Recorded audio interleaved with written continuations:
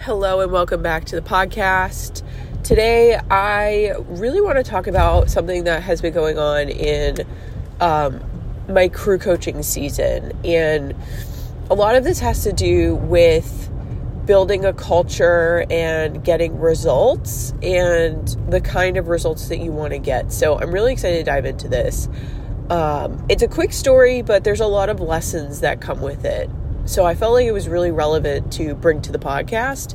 And I'm pretty sure I also brought it to my email list, or if I didn't already, then it is going to be brought to my email list because, like I said, it's a really good story. And I think it comes with a lot of lessons that you can kind of parse out of it. So let's dive right into it.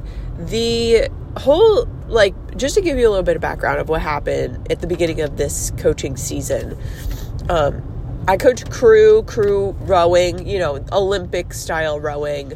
And in the fall, it's not necessarily Olympic style where they're right next to each other in lanes. It's something called a head race. It's kind of like cross country rowing is the best way for my mind to kind of understand it, where essentially you would hop on a treadmill and do a time trial, and whoever got the fastest time for the specific distance is whoever wins the race. Okay. So that's how the fall season works. You have a certain distance course. Whoever could do it the fastest is the one who wins the race. And so in the fall season, it typically starts the crew year for the sport. So you have the fall season, then you have the winter season, which is really done indoors because they're very rarely, unless you're living in Southern California or Texas or Florida, you really don't have that great of weather to hop out on the water because you have to have a certain temperature viable conditions for you to get out on the water.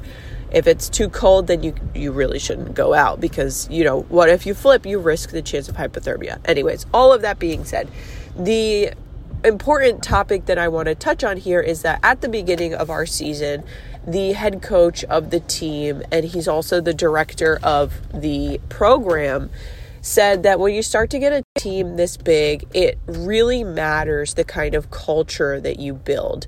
And I really didn't think much of it because I was under the impression that the kids who were going to be more involved in that were going to be his older varsity level or 2V level rowers. And so I really didn't think much of it in terms of me and my squad of kids and how culture would play a part. The way that he was talking about it was that the older kids bring the culture to the younger kids. And it's really interesting what wound up happening. So long story, very short, but it's not really that short because I feel like I've been rambling a little bit about the sport.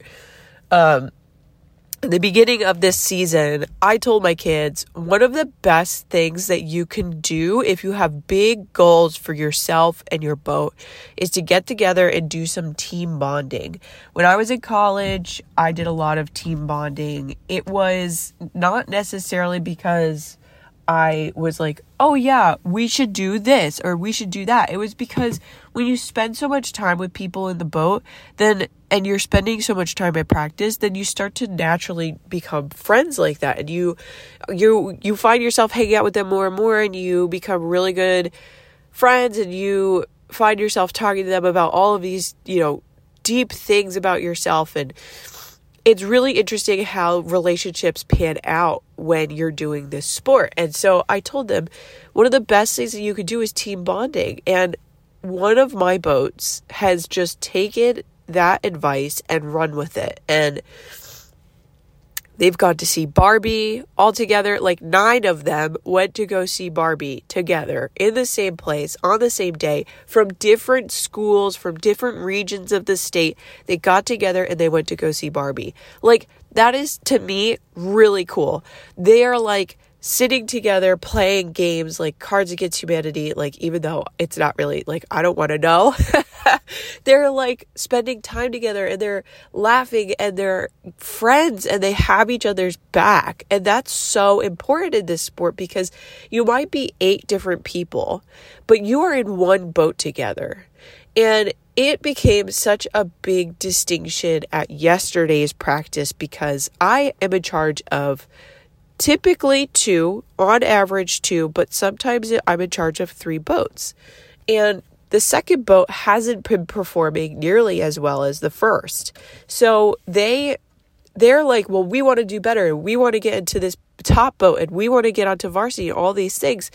And the biggest thing that I had them do at yesterday's practice was, I want all 8 of you to tell me what your intention is, what your goal is for this season. And I got 8 different answers in that boat. If I were to ask that other boat, there's one answer amongst the 8 of them. But in this second boat, it's one boat, but there's 8 different answers.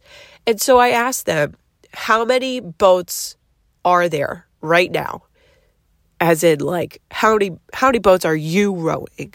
Okay, I should have said it like that, but I said it the other way yesterday. And they're like, well, there are a lot of boats. I was like, no, there really aren't. And they're like, what do you mean? I was like, there are 8 of you, and how many boats are you in? They're like, oh, well, we're in one boat. And I said, great. So you have 8 different goals in one boat. And they were like, yep. And I said, where do you think this boat is going to go? And they were like, no place. And I said, that is correct. When you guys are all on the same page, when you guys are bonding together, when you guys spend time to get to know each other and to have, a common goal together, where do you think you're going to go? They're like, where we want to go. And I said, yep. You can't go someplace with 8 different goals in one boat. That's like having 8 different cooks in the kitchen and you're supposed to make one meal. It's not going to work. Everybody wants to have their way. Everybody wants to have their say. And I'm not saying that your say is wrong or invalid. What I'm saying is, if you don't work together, you're not going to go very far. And you guys aren't upset. You aren't happy. You are upset with what your results are. And you're going to sit here and point the finger, but you haven't even taken the time to get to know each other or to get together or to bond with each other or to come up with a common goal. If you guys took the time to come up with a common goal, then you probably would be able to get to the point that you want to go with this boat. But you cannot do it separately. You have to do it together. And to me, it brings up a lot of different things. Like, there really truly is something to say about teamwork. There really truly is something to say about working together. And there really truly is something to bring and to say when, you have a common goal. And that works with crews and athletes, but that also works, guess where else? In business and in your personal growth journey. And maybe my car will lock if I keep the key a little closer. But it works in every other aspect, not just in boats.